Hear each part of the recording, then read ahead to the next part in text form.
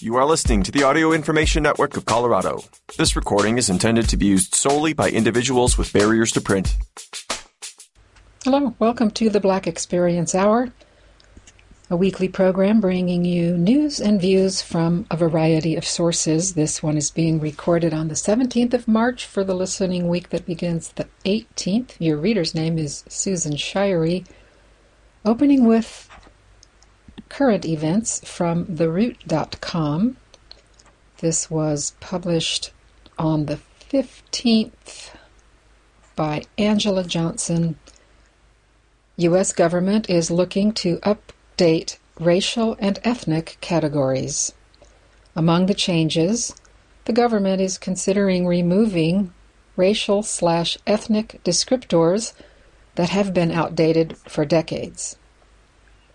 Even though we're only asked every 4 years, filling out a census form can be a pain in the ass.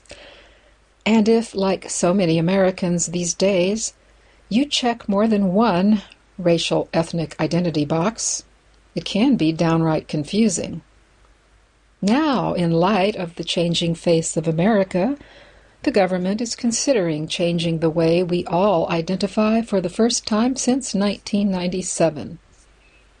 The White House Office of Management and Budget is looking at whether or not to update the racial and ethnic identity categories used for the census and other demographic data collecting initiatives. They're considering adding and changing categories to make the process more efficient and effective for people to self-identify. And like every other issue, of course, people have some pretty strong opinions on both sides. Some conservatives argue that adding more ethnic categories will only create more division and take away from all of the, quote, united we stand stuff we brag about. By creating and deepening subnational identities, the government further contributes to the decline of one national American identity, wrote Mike Gonzalez, a senior fellow at the Heritage Foundation, in a comment on the OMB webpage, where they are asking for public comments on the issue. On the other side are those arguing why these new categories are long overdue. ADOS should be a detailed group within the category of Black or African American because it clearly defines our country of origin, our history, and our legacy. Black is a color and is not specific to our lineage. African American is too broad of a category. Black immigrants do not share this history, wrote another commentator.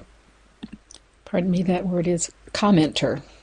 And that ADOS stands for American Descendant of Slavery.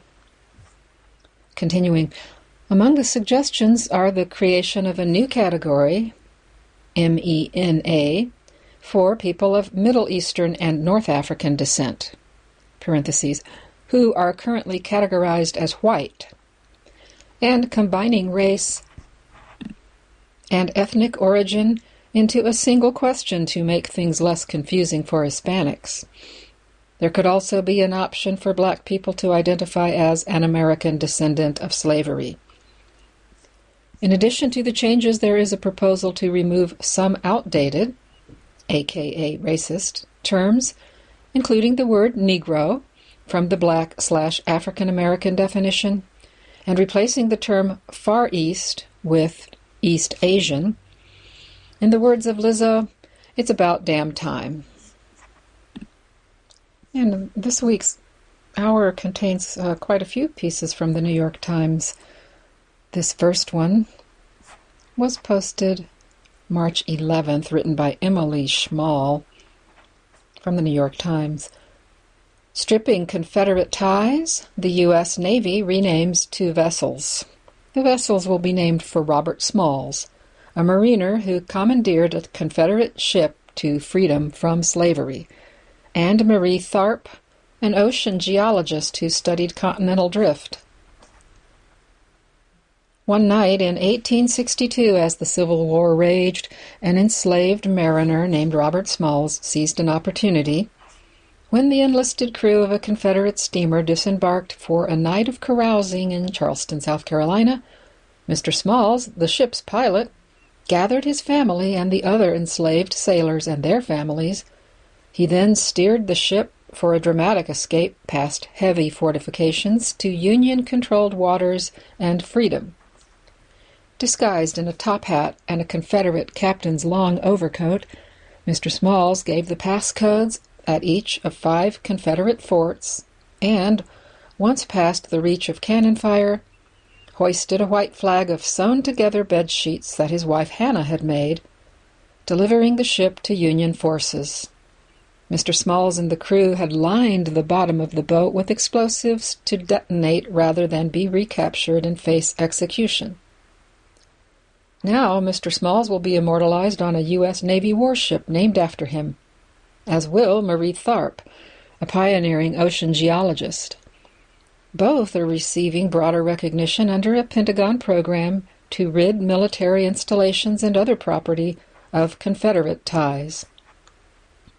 The Naming Commission, a committee created by Congress in response to a public backlash against Confederate memorials in the wake of the 2020 murder of George Floyd, identified 2 ships to be rechristened in the Navy's fleet. One, a warship deployed in the waters off Japan, called the USS Chancellorsville,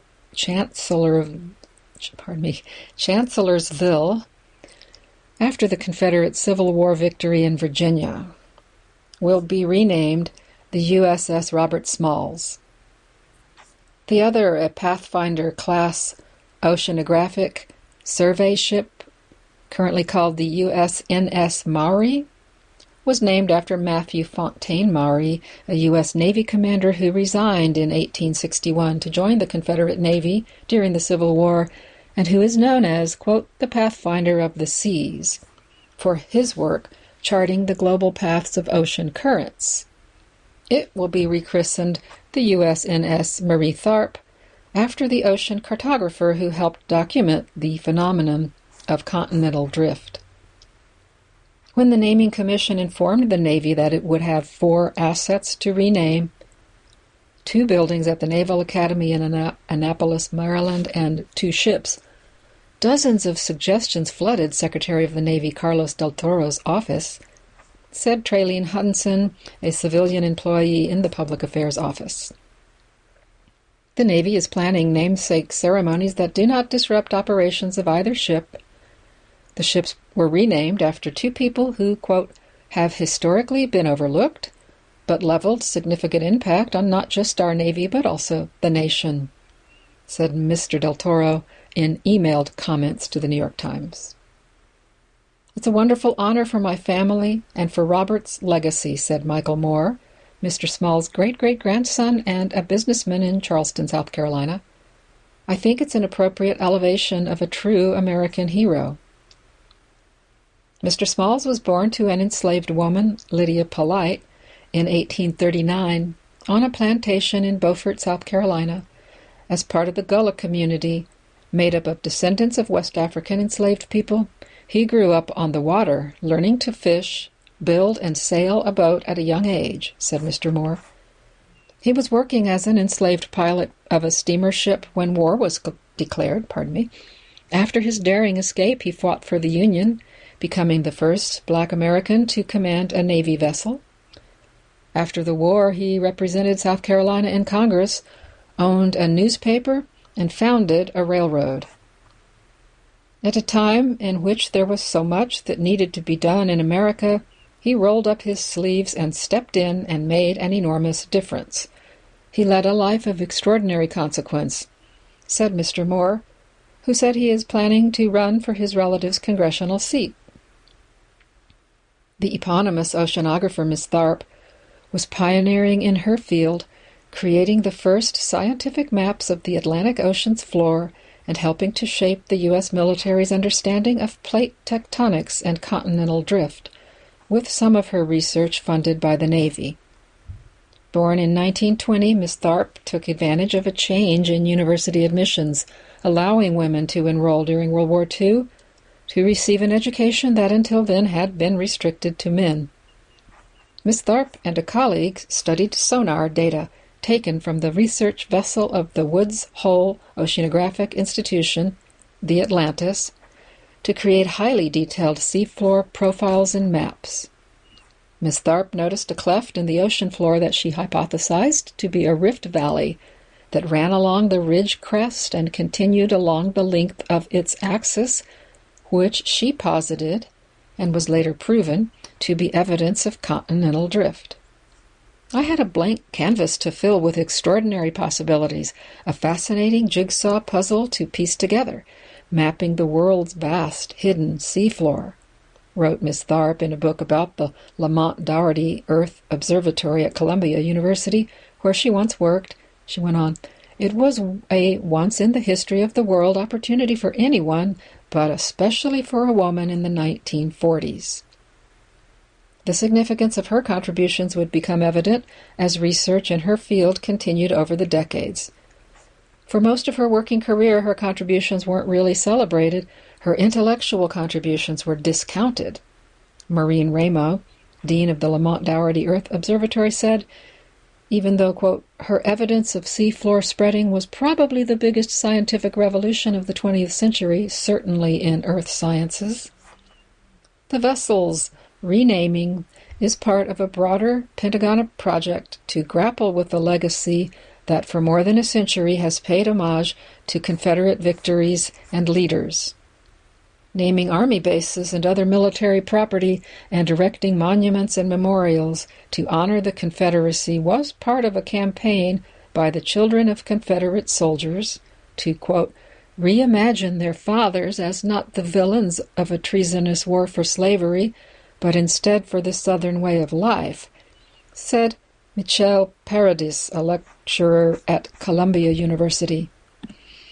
President Woodrow Wilson, an ardent segregationist, saw granting the request to honor Confederate soldiers as a good way to rally support among his Southern base during a draft for World War I, said Paradis. In the protests that broke out across the U.S. after Mr. Floyd's death in the summer of 2020, demonstrators took down dozens of Confederate memorials and monuments.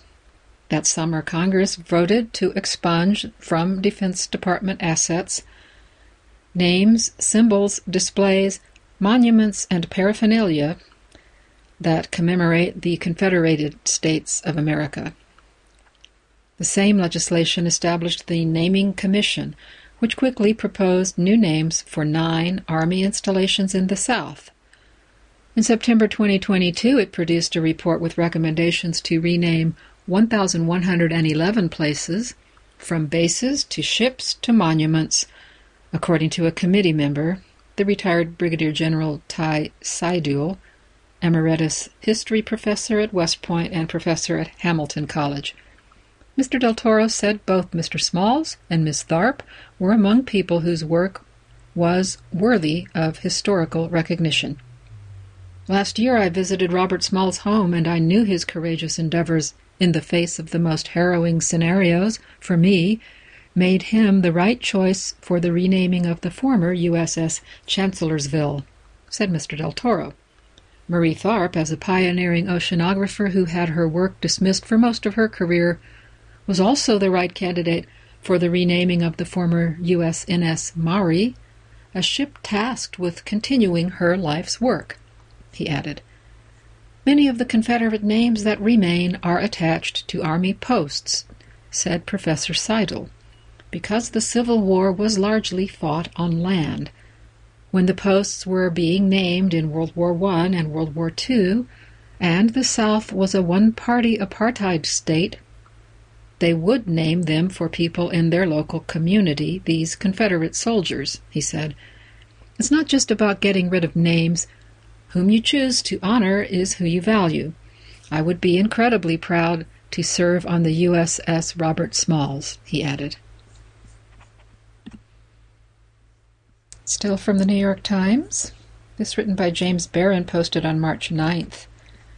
A monument to Harriet Tubman replaces a Columbus statue in Newark. A new statue honors the abolitionist hero, but it also prompts a debate about Newark history and honoring George Washington. This morning, Mayor Ras Baraka of Newark will preside at the unveiling of a massive monument to the abolitionist hero Harriet Tubman. She did extraordinary things, he said in an interview on Monday, and we happen to be part of that in Newark. The monument is being dedicated amid renewed efforts to recognize Tubman by putting her portrait on a $20 bill, an idea that began during the Obama administration but was halted after Donald Trump became president. Last week, Senator Jeanne Shaheen, a Democrat of New Hampshire, introduced a measure that would require $20 bills printed after 2030 to carry Tubman's likeness. The monument in Newark, Shadow of a Face, includes audio with Queen Latifah that was produced by Audible, which is based in Newark. The monument includes a circular learning wall where visitors can read about Newark's history and the life of Tubman, an enslaved woman who escaped in 1849 and then led hundreds to freedom as a conductor on the Underground Railroad. During the Civil War, she was a Union spy. They can also listen to narratives about the Underground Railroad and free black communities in New Jersey. The city said it's commissioned local historians led by James Amamesor, a professor at Rutgers University, to develop research material for the wall and the audio stories accompanying it. Shadow of a Face has been installed in a park where a statue of Christopher Columbus stood until it was removed in 2020. Last year, Baraka led a ceremony that changed the name of the park, which had been Washington Park since the 1790s, to Harriet Tubman Square. I think people know of her name. She's one of the people who make the cut in school and other places like that, but really probably not in depth, said Baraka on Monday. I think this monument allows us to see her as a human being and look at her in depth and see that she showed up in these places. He said the monument would make her experience real for all of us. We have to figure out how to transform the city in such a way that we can be proud of it collectively, he said, noting that some had accused him of changing history. He said, we're actually not. We're adding people who were left out. That's a change that should happen. It's important for us so we can move on and figure out how not to live this moment again. Nina Cook-John, the architect and designer who won the commission for the statue in a city-sponsored competition, said the surface of one wall of the monument would have information on key players in Newark who were active in Black liberation, who would have been active in the Underground Railroad. Cook-John said the Tubman Monument had acknowledged the Columbus statue by leaving the outline of the footprint of the pedestal. I'd love it in 10 years for someone to say, "What's that?" It needs to be part of the story of why the people of Newark decided it was important for it to come down and to have a monument to Harriet Tubman in what had been Washington Park. By some accounts, Tubman led runaway slaves to the First Presbyterian Church, which dates to 1791. Baraka mentioned First Presbyterian in the interview on Monday, but the only place in Newark listed among the 700 sites on the National Park Service's Network to Freedom Underground Railroad is the site of the Plain Street Colored Church, which no longer exists.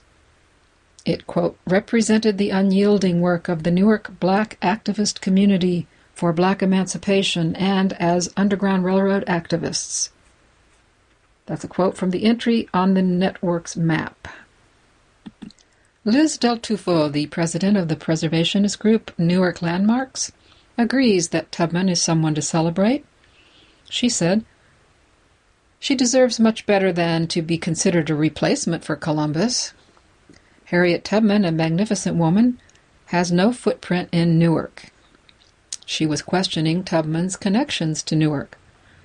By contrast, Washington, she said, has a big footprint in Newark. The park that is now home to the Tubman Monument saw skirmishes with fatalities during the Revolutionary War, she said. It also housed a school that was used as a hospital for patriots. As Philip Roth said, Washington Park is our link to the founding of the United States. The mayor said to me, "That was your independence, not mine." He's right in the sense that the Declaration of Independence didn't do much for anybody except wealthy, white, slave-owning men, said Del Tufo. However, it did make us all Americans, she said. Baraka said it was, quote, impossible to change the fact that Washington was here and Newark was a serious kind of beachhead for the American Revolution. That's real, he said, but it's also real that the Underground Railroad existed here and Washington owned slaves. That contradiction is something we should be okay to address. Next, from the travel section of the New York Times, this written by Nina Burley, posted March 3rd. Black soldiers cycled 1,900 miles across the U.S., so he did too. A remarkable journey from Montana to St. Louis by 20 black infantrymen in 1897 seemed doomed to obscurity until Eric Cedeno, a bicyclist, retraced their journey. In the summer of 1897, 20 black U.S. Army infantrymen cycled 1,900 miles on fixed-gear, state-of-the-art bikes from Fort Missoula, Montana to St. Louis. The Army ordered the grueling expedition to see whether soldiers could form a bicycle corps. Newspapers chronicled their progress as they pedaled 50 miles a day in mud and sand through Montana's snowy mountains and across Nebraska's burning plains. The 41-day undertaking was a bit of lost military history until Eric Cedeno, a long-distance cyclist and a model based in Santa Monica, California, reenacted it in June of last year on the expedition's 125th anniversary. I've always been fascinated with history, said Mr. Cedeno, 49, who has spent years gathering photos and documents related to the infantrymen and their journey. It was on a cycling trip from Miami to New York about 10 years ago when he decided he wanted to learn more about the history of long-distance cycling. His curiosity led him to the 25th Infantry Bicycle Corps. It was the first time that I saw a black man from that time traveling by bike, he said, referring to the historical photos of the soldiers on their bicycles. And I'm going to interject to try to describe this photo they've got inserted here with the caption underneath. The 25th Infantry Bicycle Corps poses at Yellowstone National Park during a shorter expedition in 1896. And they've got 8 men scattered independently across on levels there with their bicycles and their gear. And they're standing in such a way that they look to be at different levels there on an outcropping. I don't know the exact location in Yellowstone, but it's quite lovely. Looks like they all have their uniforms and hats on. The soldiers were part of the 25th Infantry Regiment, one of the African-American units whose members were also known as Buffalo Soldiers. The 20 selected men who were joined by a physician and a journalist on the expedition were led by Lieutenant James Moss, who was fascinated by bikes and proposed creating a bicycle corps. Lieutenant Moss, who was white, had graduated last in his class at West Point, the U.S. Military Academy, just 3 years before the expedition. Most of the people did not want to work west of the Mississippi, said Mr. Cedeno. So west of the Mississippi was left to the last in the class, and most of the time west of the Mississippi meant that you had to work with African-American troops. It was these troops who achieved a remarkable feat in both black and cycling history, one that Mr. Cedeno has drawn new attention to by following in their bicycle tracks and telling their stories. I spoke to him about it in February after he gave a talk about the journey at the Explorers Club, a members-only society in New York City. The conversation has been edited for length and clarity, and I may edit it further for time. First question, you reenacted this journey. What were the highs and lows for you? I started my expedition at 5:30 a.m. on June 14th, 2022, precisely the hour and date the soldiers set off. It was 42 degrees when I was riding in Montana, and as someone who lives in Southern California, that's pretty cold. It was windy, but there was no snow, which they had to deal with. On the lower plains into Nebraska, it became really hot, about 105 or 6 degrees almost every day. Luckily for me, I was not on an army expedition, so I was able to take my shirt off. Every 10 miles I would go into a convenience store and ask if I could go into the beer cooler. I would eat my snacks inside the beer cooler. People were so great. Once I told people what I was doing, they were like, yes, please, whatever you want. The soldiers didn't have that opportunity to go into a beer cooler. They also rode in uniform and carried heavy rifles on their backs. These guys were almost superheroes, you know, like superpowered. Tell me a bit about the bikes. They had the latest bike of the time, an 1897 Special Spalding that cost about $75, which at that time was a lot of money for a bike. The Spalding Company donated the bikes in the hope that the Army would buy more if it worked out. So, single speed. In 1886, the bikes had wooden wheels and no chain guards. In 1897, they saw that, quote, if we're going through snow and rain, we're going to have to change the wooden wheels to steel wheels and add the chain guard, which they did. How did they manage to feed and hydrate themselves? There was a water issue that started when they crossed Wyoming to South Dakota. They drank some contaminated water and a few of them got ill. Regardless of what was going on, they had to keep moving. There were times when they rode almost 50 miles without water. They had bacon, flour, coffee, left at drop-offs near the railroad every 100 miles. Along the way, they would buy meat and eggs from farmers. The racist response to the men increased as they moved east and south. Why was it so much easier to be a black man in Montana at that time? I don't know if it was better. I mean, they still dealt with some racism there, but they were part of the community, and they did so much for the communities that people realized they had to give them respect. The 25th Infantry Regiment was stationed out there doing Army things like helping restore order during mining strikes. They encountered increasing racism as they got further east and south, especially in Missouri. But then, when they got to St. Louis, over 10,000 people showed up to celebrate them.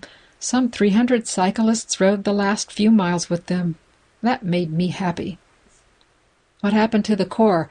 You learned that at least one of the men, the mechanic, was buried in an unmarked grave. The Army never created a Corps, although I hear they tried them in Poland and India. In 1898, some of the Buffalo Soldiers were sent to fight the Spanish War in Cuba. Some returned to Missoula, Montana. Some were sent to Brownsville, Texas. In 1906, there was an incident there for which the black soldiers were wrongly blamed. They were cleared by local law enforcement, but Teddy Roosevelt dishonorably discharged them anyway. First Sergeant Mingo Sanders, the oldest rider in the expedition, was near retirement and pension. I have seen a letter to the president pleading that he not be discharged, but he was. That hurt me a lot. This is only 41 years after slavery, where some of their dads, their moms, were enslaved, and for the first time they had a job. They felt like part of society. They felt like we're equal. They're fighting for this country. They just came from war. We have the names of 20 riders. These men are somebody's grandparents, somebody's great-grandparents. They don't know how badass they were, but I want everyone to know. Next article comes from the Washington Post National section. written by Ruby Kramer, posted March 4th. A Life in Congress, Lauren Underwood learns what it costs. As a single black woman in the House, the 36-year-old Illinois Democrat tries to balance who she is versus what she does. What was this she signed up for? Oh, pardon me, we'll start over. Was this what she signed up for? Not exactly, but Lauren Underwood was here to do the job, and today, on a Friday at 11 p.m., the job was to sit in the House chamber and to wait, alert, present, attentive, for her name to be called near the end of the alphabet. So that's what she did. She had her navy blue blanket draped over her legs. She had cough drops and hard candy in her bag. Underwood, came 405th in the line and 40 minutes into each roll call after 4 Johnsons, 4 Smiths, 3 Thompsons, and 2 Torreses. 14 rounds of votes and still no Speaker of the House. 4 days of anxiety and confusion, waiting to be sworn in. It occurred to her early in that week that the world was watching and that Congress was not exactly putting its best foot forward. There was a grimness haunting the place. It was not a happy scene. Underwood scrolled through text messages on her phone. Across the aisle sat the new Republican majority. She heard murmurs, then she heard yelling. The word combustible came to mind. She turned and saw 2 colleagues about to lay hands on one another, an almost fight breaking out in the House chamber. Was she surprised? After 4 years in this job, no, not really. She looked back down at her phone and fired off a skull emoji to her sister. 1 more vote, and then she could begin her 3rd term in Congress. And all that was fine because Lauren Underwood had given a lot to be here. So had everybody in the room, of course. This job, being a member of Congress, was not supposed to be easy. They were America's public servants. Some of them were famous for it, some were not. Some put in the work, striving beyond the bare minimum, and some did not. All of them had done what was required to survive, to win a campaign, to secure their seats, to be one of the 435. But Lauren Underwood had given something different. There were a lot of women like her, but she didn't see many in Congress. The truth is, she loved her job. She believed she was good at it, too. She'd had 14 pieces of legislation signed into law under Presidents Trump and Biden. She was going to serve in a House leadership role now, the first black woman elected by her colleagues since Shirley Chisholm in 1977, as co-chair of the House Democratic Policy and Communications Committee. She'd kept her head down, and she had worked. Going viral, she had learned, was overrated. If anything, she had dialed back her personal online presence over the past 4 years. It only invited hostility and ugly darkness. She'd come into Congress with the class of 2018, part of that big blue wave of young, diverse women who promised to block Trump and change the way things work in Washington. Underwood, a registered nurse from the Chicago suburbs, wanted to make the healthcare system better. She was 30 years old, just a regular person, she said, when she gave up her career to run for office. She was 32 when she became the youngest black woman elected to Congress. That first week here, 4 years ago this January, had been so busy, so full of possibility. Everything was new. She remembers wanting to work with her colleagues in, quote, this really sweet, optimistic way. She remembers searching the halls for a Republican bestie, a fellow member of Congress who could be her partner on meaningful health care legislation. But that was before 2 impeachments, before January 6, 2021, before she knew the job. Now she was less candid, less trusting, more aggressive about managing her time. Now she knew that people would waste your time here if you let them. Now she knew that some Democrats and Republicans avoided eye contact when they crossed paths in the hall. She also knew that to keep the job she had to be perfect. She couldn't mess up, and so she didn't. Early on that week, when she learned that her assigned seat with the Democratic leadership team would be in view of a C-SPAN camera, she was vigilant, careful to be seen paying attention. She was seated on the aisle across from the Republicans. The confrontation between Representative Matt Gaetz and Mike D. Rogers just a few rows behind her. Her district, Illinois' 14th, about an hour outside of Chicago, was competitive. The seat had once belonged to a Republican giant, the former House Speaker of 8 years, Dennis Hastert. Now it was Underwood's to lose. She'd won it by 5 points in 2018. 2 years later, the margin had shrunk to 1.4, a difference of about 5,000 votes. Her opponent had refused to accept defeat. He'd even flown to D.C. for freshman orientation. 3 times now, always by single-digit margins, Underwood had fought to hold on to her place in Congress, and she'd done it, she said, quote, in a really serious way, in an all-consuming way, in a no-days-off kind of way. Which meant raising money, lots and lots of money, and then turning around and doing it all over again. Every day felt like an opportunity for the whole thing to implode. It was like a war, and there were landmines everywhere. Quote, and you just can't step on any, but you're seeing them explode all around you. It had been that way since 2018. But she was 36 years old now. She was single, she wanted kids, she dated, but life with a member of Congress she knew was not for everyone. Like a lot of women, she had mapped out what it would mean to raise a child on her own. She had researched the costs of fertility treatments, the timeline she'd need to follow, the financial reality of paying for full-time child care on top of not just one home in Illinois, but also an apartment in Washington on her salary of $174,000. Like a lot of women her age, Underwood said she had health complications that put her firmly, permanently, in a high risk category for pregnancy. She knew all of the data, the risks, in part because she had made black maternal health her signature legislation in Congress. Like a lot of women, Underwood had made sacrifices for her work. And that's fine for now, she'd remind herself. It was an active choice to be here sitting in the chamber at 11 p.m. on a Friday, as her Republican colleagues prepared for the 15th time to elect a new speaker. But it wasn't always an easy choice. Sometimes it was like the skull emoji, funny and surreal. Sometimes it was not funny. She would remind herself, this is what we do, it's not who I am.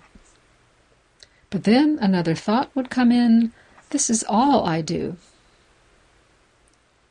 Not many members of Congress talk about the distinction between what they do and who they are. In politics, the two bleed together like circular, self-evident logic. The who is the resume that makes you qualified for the job. The who is the backstory that explains why you want it, that you have authenticity. The who is the family by your side. Very quickly, the who becomes ancillary to the what. Underwood always tries to keep the two separate. She once compared the split to Beyoncé's alter ego, Sasha Fierce. Lauren Underwood and Congresswoman Underwood were different. The nasty things people said on the internet about Congresswoman Underwood, she said, it is no reflection of who I am. At home, she prioritized time with her parents, Clarence and Darla, because they understood this most of all. They really care about Congresswoman Underwood, she said, but they mostly just care about me.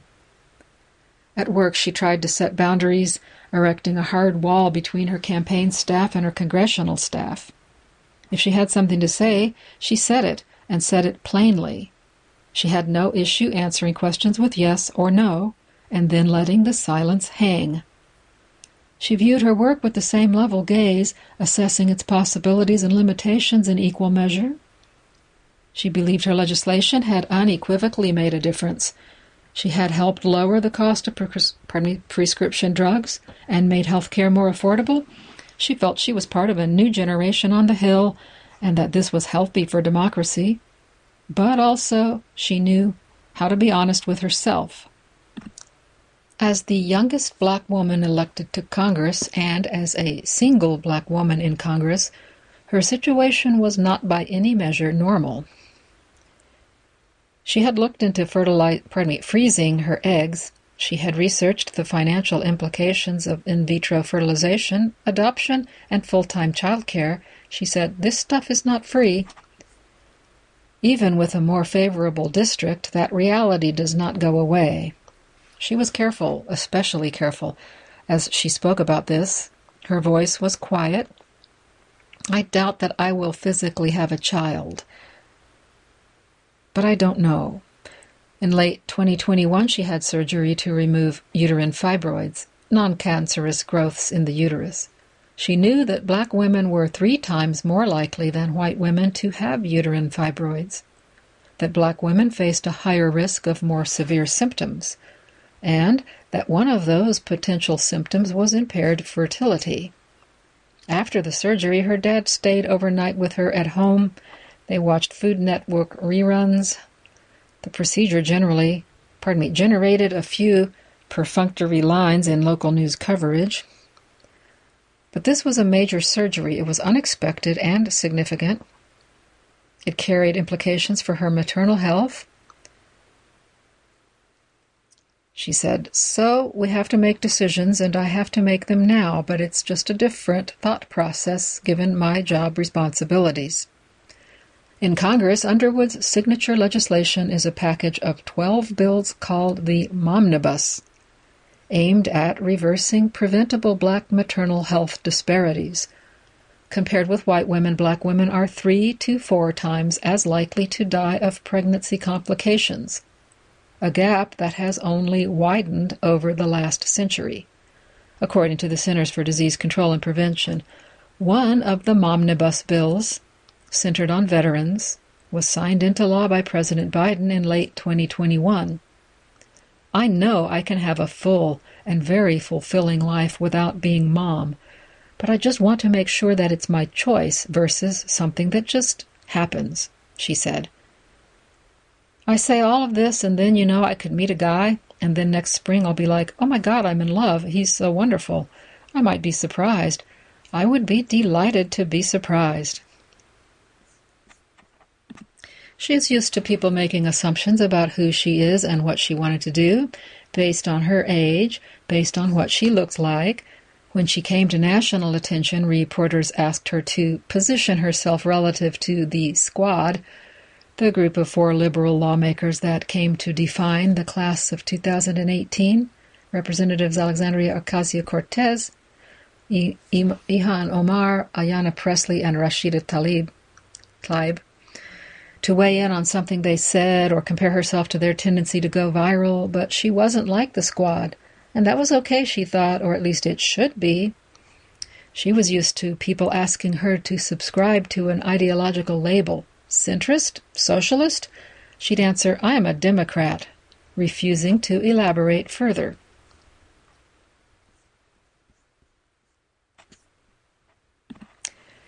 At 12 weeks until Election Day, dread was a strong word, but she was hyper-aware of it.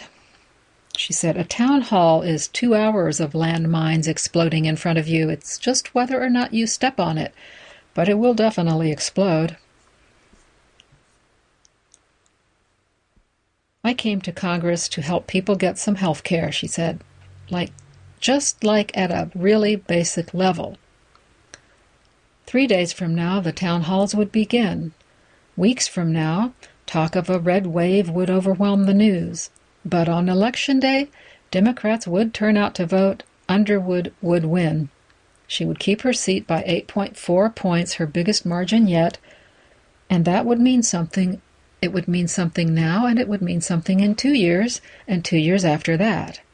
It would mean something if she decided to run for U.S. Senate one day. It would mean that maybe she could do the job, but it wouldn't be all she did, and it wouldn't be who she is.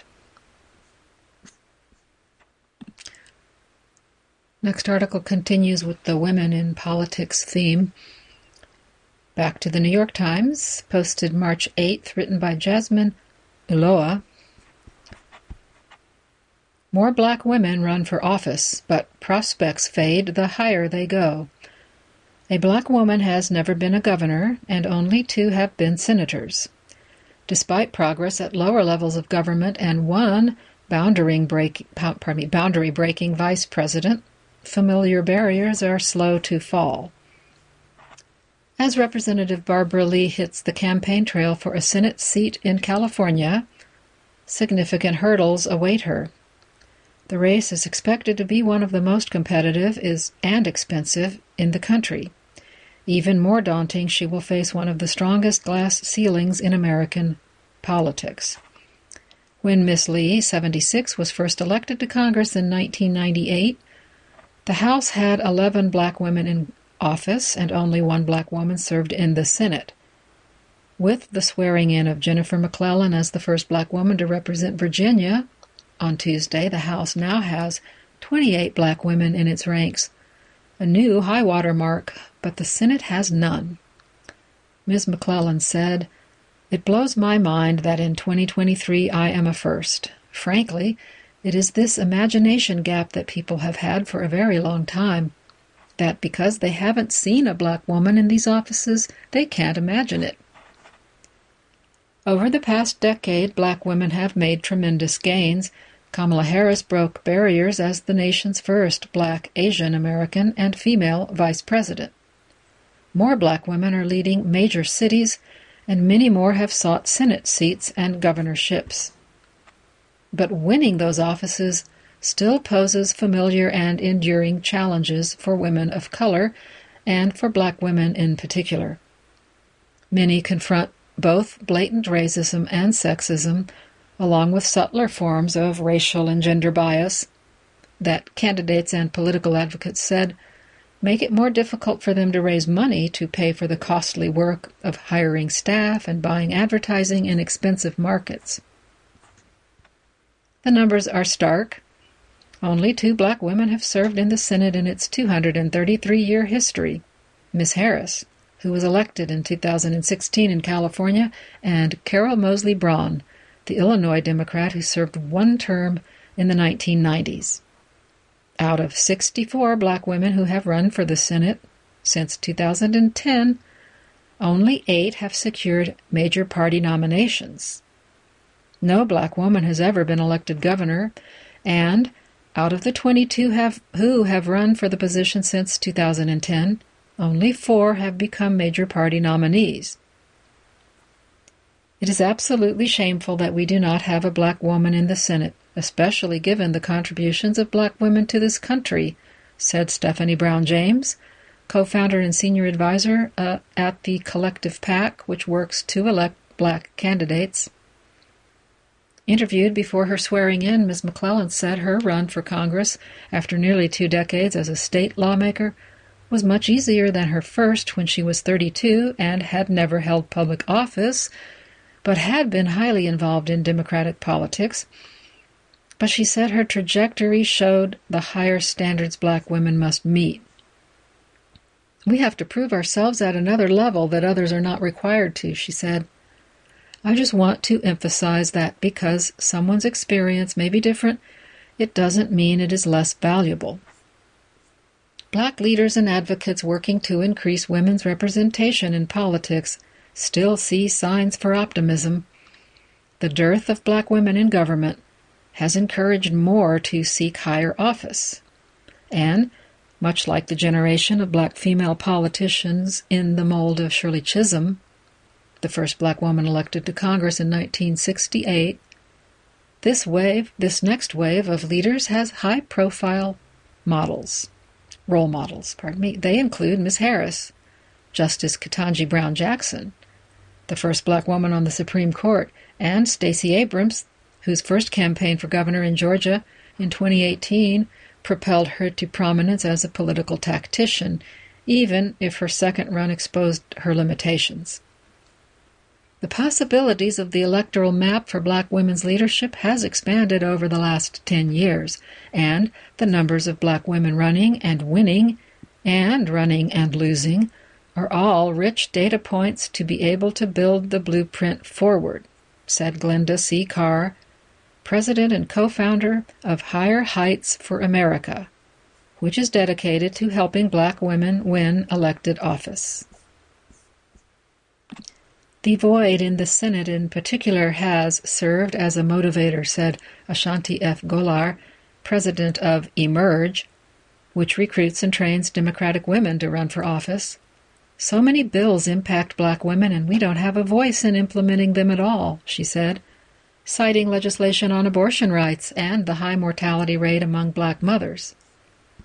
But for black women, the hurdles to higher office begin even before they decide to run.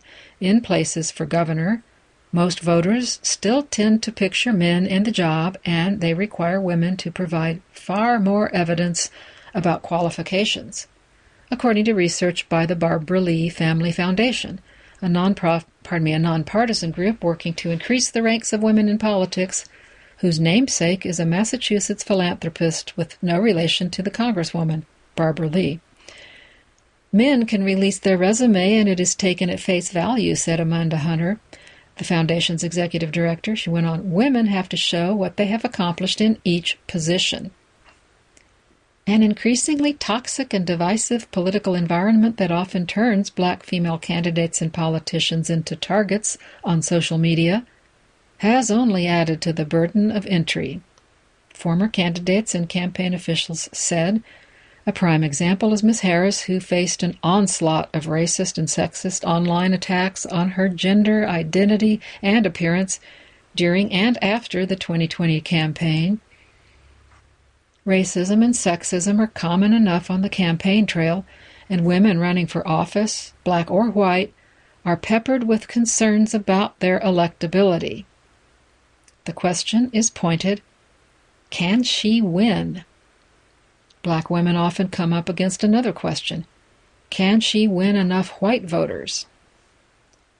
In fact, the number of black women serving the House from majority white congressional districts jumped to 5 in 2020, up from 2 in 2018. But Nadia E. Brown, the chairwoman of the Women's and Gender Studies program at Georgetown University, said black female candidates still have greater difficulty winning in statewide races, in part because of media coverage, both reflecting and reinforcing the biases of voters in general. It tends to treat black female candidates as experts only in issues that black women disproportionately deal with, minimizing the scope of their experience. She said, they are not seen as the go-to people on tax policy or the go-to people on immigration reform. Money, however, is perhaps the biggest hurdle. For black women to win, the money has to come early, and it has to come often, and it has to come in competitive amounts, said Ms. James of the Collective PAC. The donations they receive tend to be fewer and smaller, researchers and black political operatives have said. Despite the obstacles, the support networks have grown, and in recent election cycles, black women have made headway in hard-to-win places. In 2020, Marquita Bradshaw, a Tennessee Democrat and environmental activist, was the only black woman to secure a major party nomination for Senate. Last cycle, all 4 black women nominated for Senate came from southern states.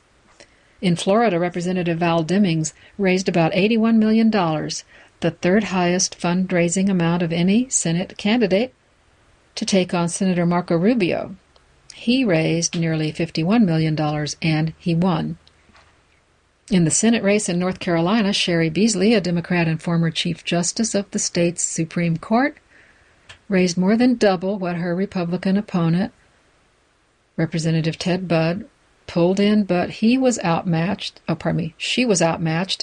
in outside spending by Republicans. That, plus Mr. Budd's endorsement by former President Donald Trump, seemed to tip the scales in an otherwise sleepy race. The 2 other black women who won nominations for Senate races last cycle, Crystal Matthews, a former state lawmaker from South Carolina, and Natalie James, a first-time candidate in Arkansas, never raised anywhere near the several $1 million required to mount competitive campaigns in those deep red states, they each brought in only around 100,000. Ms. James, a real estate agent and political activist from Little Rock, helped organize mass protests after the murder of George Floyd. She has been considering running again, she said, as she has watched Ms. Lee roll out her campaign.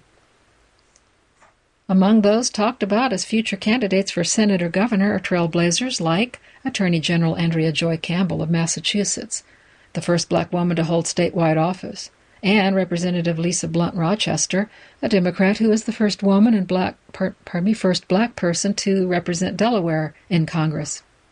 In the California race to succeed Senator Dianne Feinstein, Ms. Lee, the highest-ranking black woman in the House, has several advantages. She serves on powerful House appropriations and budget committees and has gained national recognition as a leading anti-war voice in Congress, but she started behind her competitors in fundraising, and her rivals, Adam Schiff and Katie Porter, built national profiles and donor networks during the Trump administration. Ms. Lee, whose announcement video underscored the racism she has confronted, said she was first inspired to run by Ms. Chisholm, who took her on as an organizer and director during her historic 1972 presidential bid, and, Ms. Lee said, taught her to dismantle unjust rules. But Ms. Lee had been challenging the status quo long before that. As a high school student, she successfully challenged cheerleader tryouts that were overseen by a small committee and excluded women of color. The rule changes she helped usher in there allowed the entire student body to pick its squad members, and Miss Lee became the first black cheerleader of her school. As she now runs for the Senate, she said, a common refrain she hears from white voters and potential donors is this: "We love you, Barbara. We think you would make a great senator. But Adam Schiff, he just looks like a senator." It is the same situation as years ago, she said, when I did not look like what a cheerleader should look like. But all of this is positive because I am challenging that. And that brings me to the end of our time for this week. Thank you so much for joining us. This was the Black Experience Hour.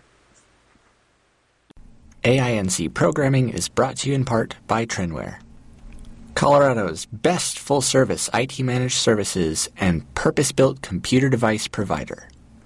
If you enjoyed this program, please register for our free services at www.aincolorado.org or by calling 303-786-7777.